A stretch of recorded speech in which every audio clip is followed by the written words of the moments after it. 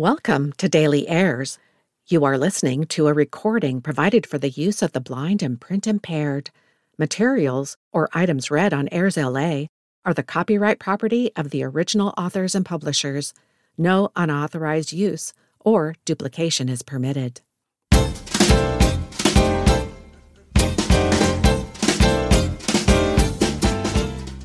There's something new on Airs LA every day. I'm your host, Annette, and every Monday, I review varying events that happen during this week in history. Brought to you from A&E Networks, the History Channel, and History.com. December 5. On this date in history, in the year 1945, an aircraft squadron disappears in the Bermuda Triangle. At 2:10 p.m., 5 U.S. Navy Avenger torpedo bombers comprising Flight 19 take off from the Fort Lauderdale Naval Air Station in Florida on a routine 3-hour training mission.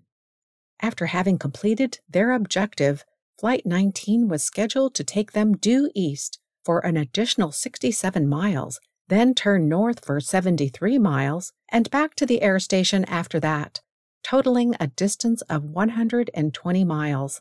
They never returned. 2 hours after the flight began, the leader of the squadron, who had been flying in the area for more than 6 months, reported that his compass and backup compass had failed and that his position was unknown. The other planes experienced similar instrument malfunctions.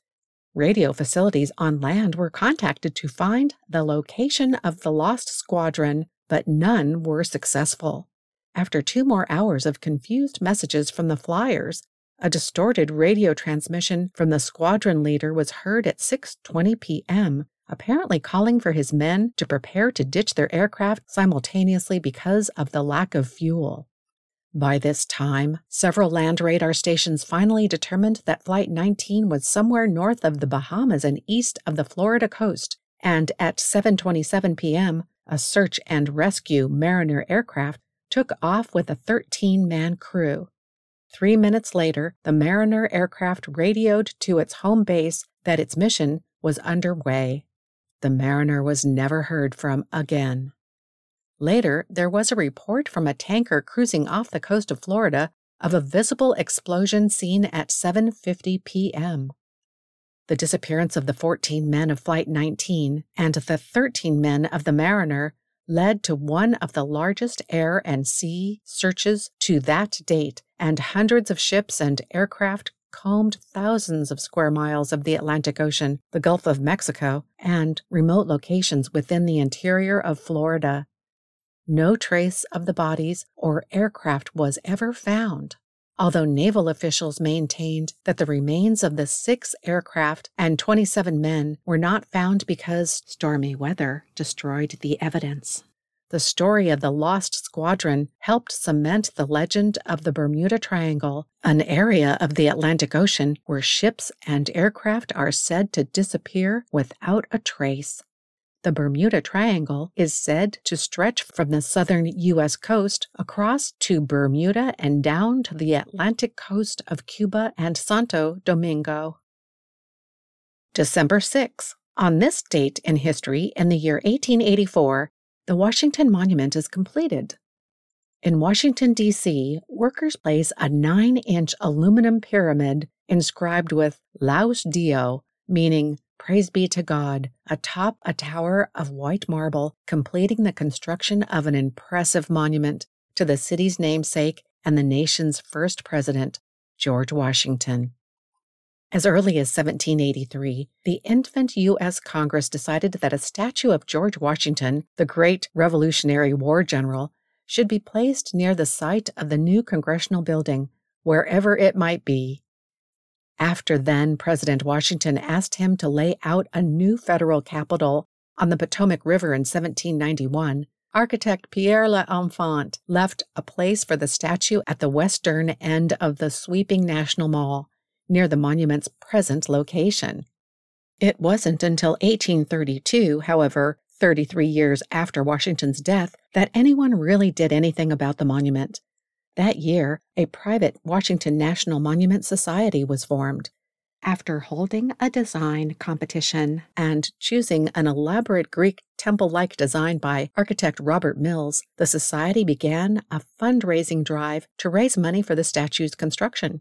These efforts, including appeals to the nation's school children, raised some $230,000, far short of the $1 million needed. Construction began anyway. On July 4, 1848, as representatives of the Society laid the cornerstone of the monument, a 24,500-pound block of pure white marble. 6 years later, with funds running low, construction was halted. Around the time the Civil War began in 1861, author Mark Twain described the unfinished monument as looking like a hollow, oversized chimney. No further progress was made until 1876, the centennial of American independence, when President Ulysses S. Grant authorized construction to be completed. Made of some 36,000 blocks of marble and granite stacked 555 feet in the air, the monument was the tallest structure in the world at the time of its completion in December 1884. In the 6 months following the dedication ceremony, over 10,000 people climbed the nearly 900 steps to the top of the Washington Monument.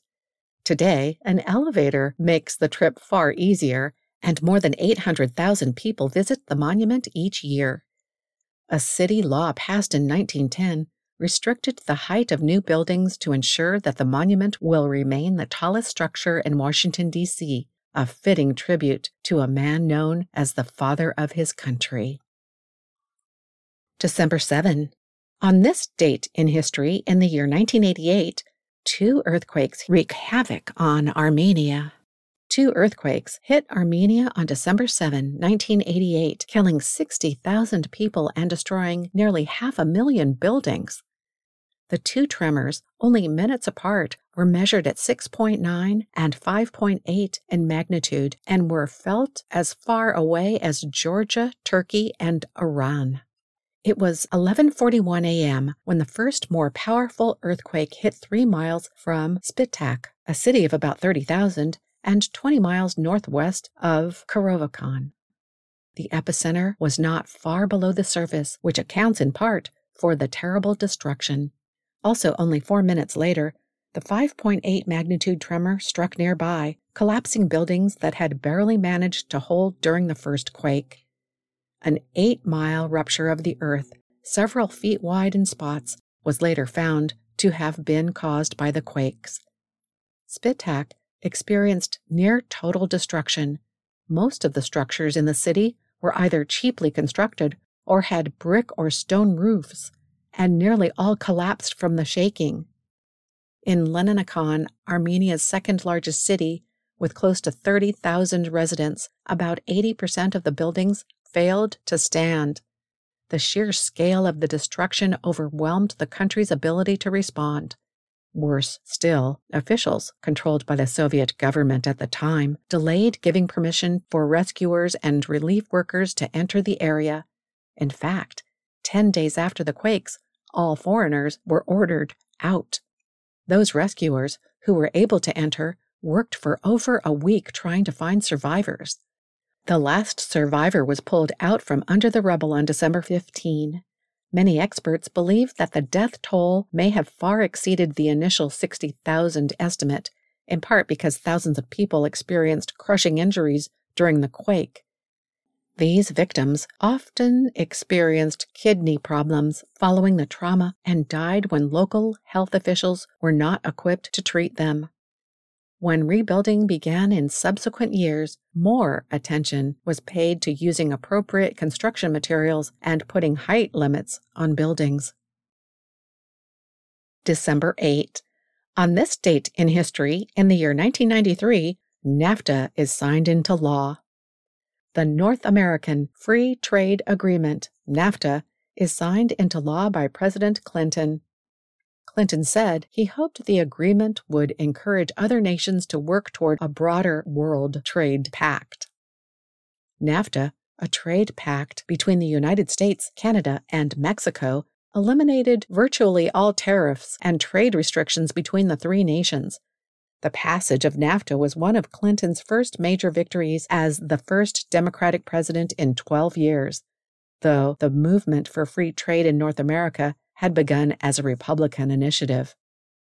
During its planning stages, NAFTA was heavily criticized by Reform Party presidential candidate Ross Perot, who argued that if NAFTA was passed, Americans would hear a giant sucking sound of American companies fleeing the United States for Mexico, where employees would work for less pay and without benefits.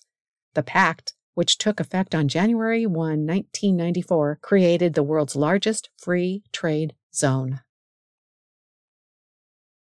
December 9. On this date in history, in the year 1917, Jerusalem surrenders to British troops.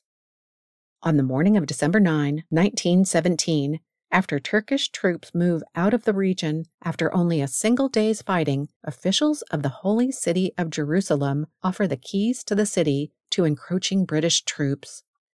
The British, led by General Edmund Allenby, who had arrived from the Western Front the previous June to take over the command in Egypt, entered the Holy City 2 days later under strict instructions from London on how not to appear disrespectful to the city, its people, or its traditions.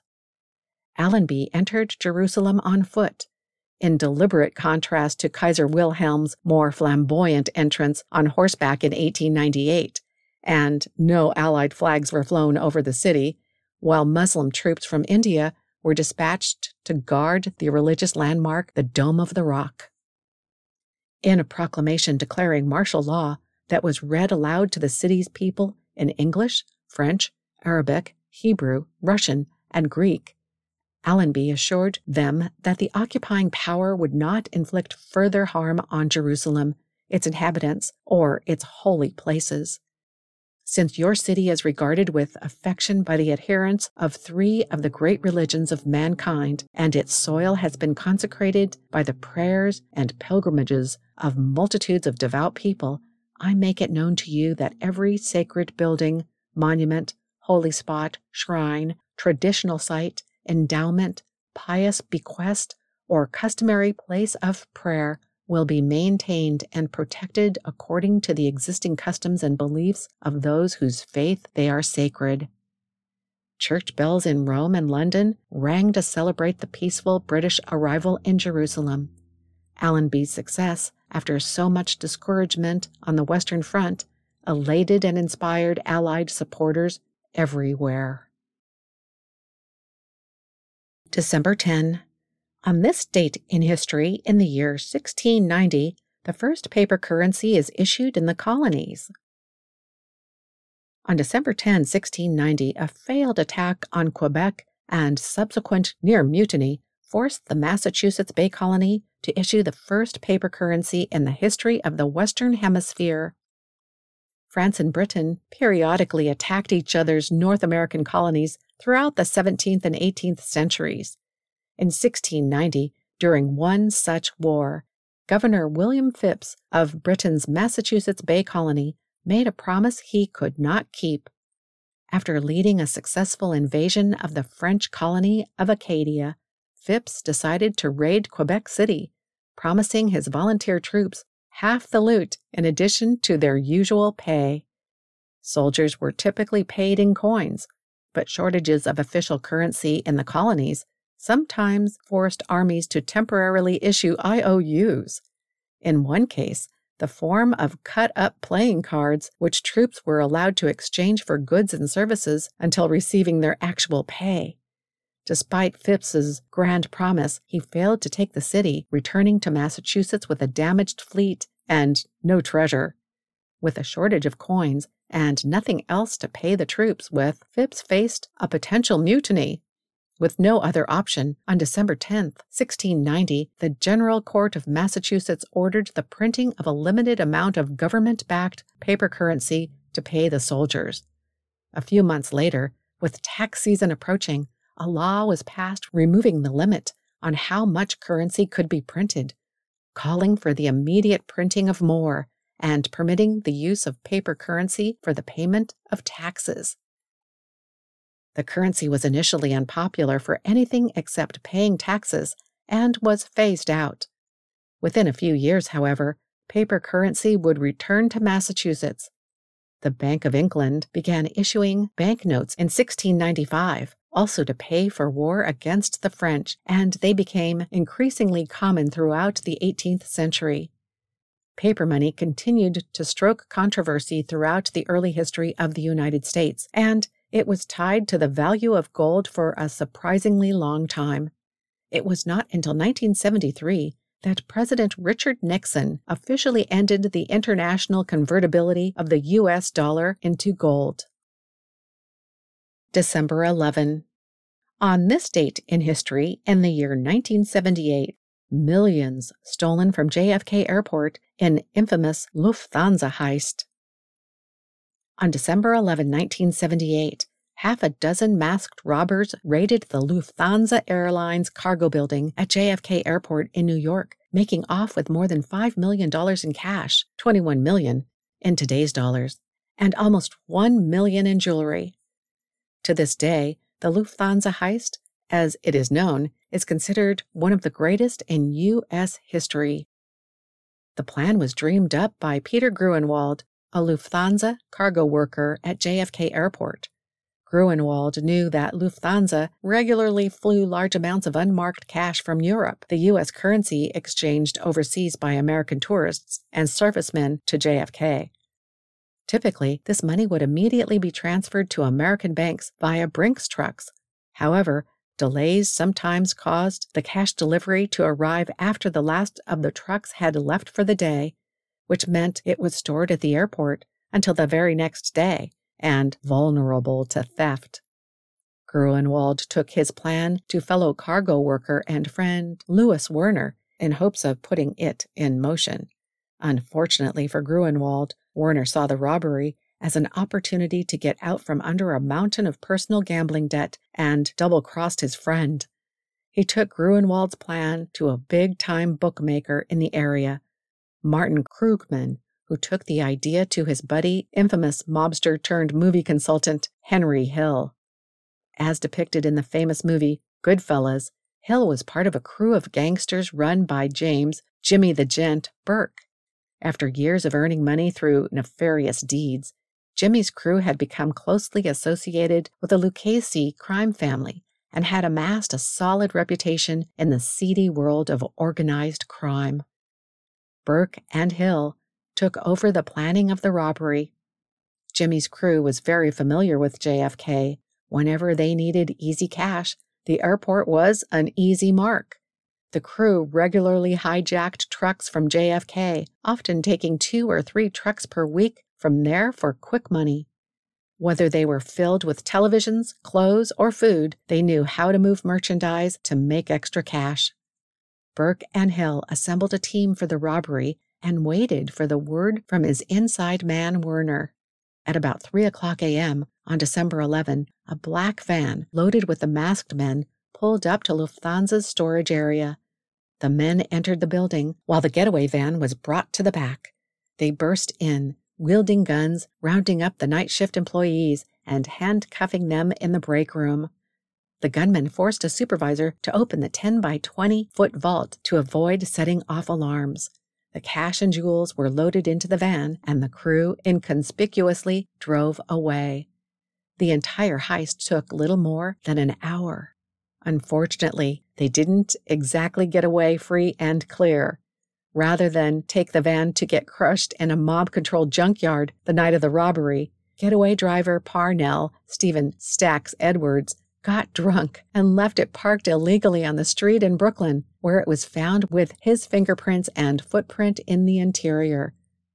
Burke decided to cut the ties between Edwards and his crew, and the driver became the first suspect in the crime to be murdered.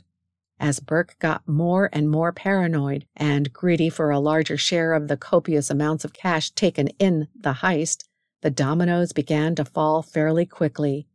Krugman was the next to go, disappearing on January 6, 1979. By the summer of that year, 8 men associated with the robbery were dead or missing. Unable to connect anything to Jimmy and Henry's crew, and with mobster bodies piling up, the FBI turned its attention to the inside man, Louis Werner. With help from testimony from Gruenwald, Werner was convicted for his role in the heist, but refused to cooperate or give up his co-conspirators. It seemed the Bureau would never solve the case or bring to justice those involved. These good fellas thought they had a license to steal, a license to kill, and a license to do whatever they wanted, said George Venizelos, FBI Assistant Director in Charge in the New York field office, in a comment to Reuters. The biggest break in the investigation finally came in the spring of 1980, when Hill was arrested on 6 drug-related counts. It wasn't long before he had flipped, convinced by the FBI to testify against not only Burke, but Lucchese family underboss Paul Vario as well. Hill's testimony led to Burke's conviction on 2 separate counts, a basketball points shaving scheme and an unrelated murder, and Jimmy the Gent died in prison in 1996. Vario was convicted of racketeering and died in prison in 1988. Only a portion of the stolen money was ever recovered. And that wraps up our This Week in History podcast for December 5 through 11. If you'd like to learn more about Airzolet, including streaming audio podcasts and more, we invite you to visit us on social media platforms. This podcast is for the sole use of our blind and print-impaired audience. Any unauthorized use is prohibited. I'm Annette Rowe, and I'll return next week to bring you more events that happen during Next Week in History. Until then, thanks for listening.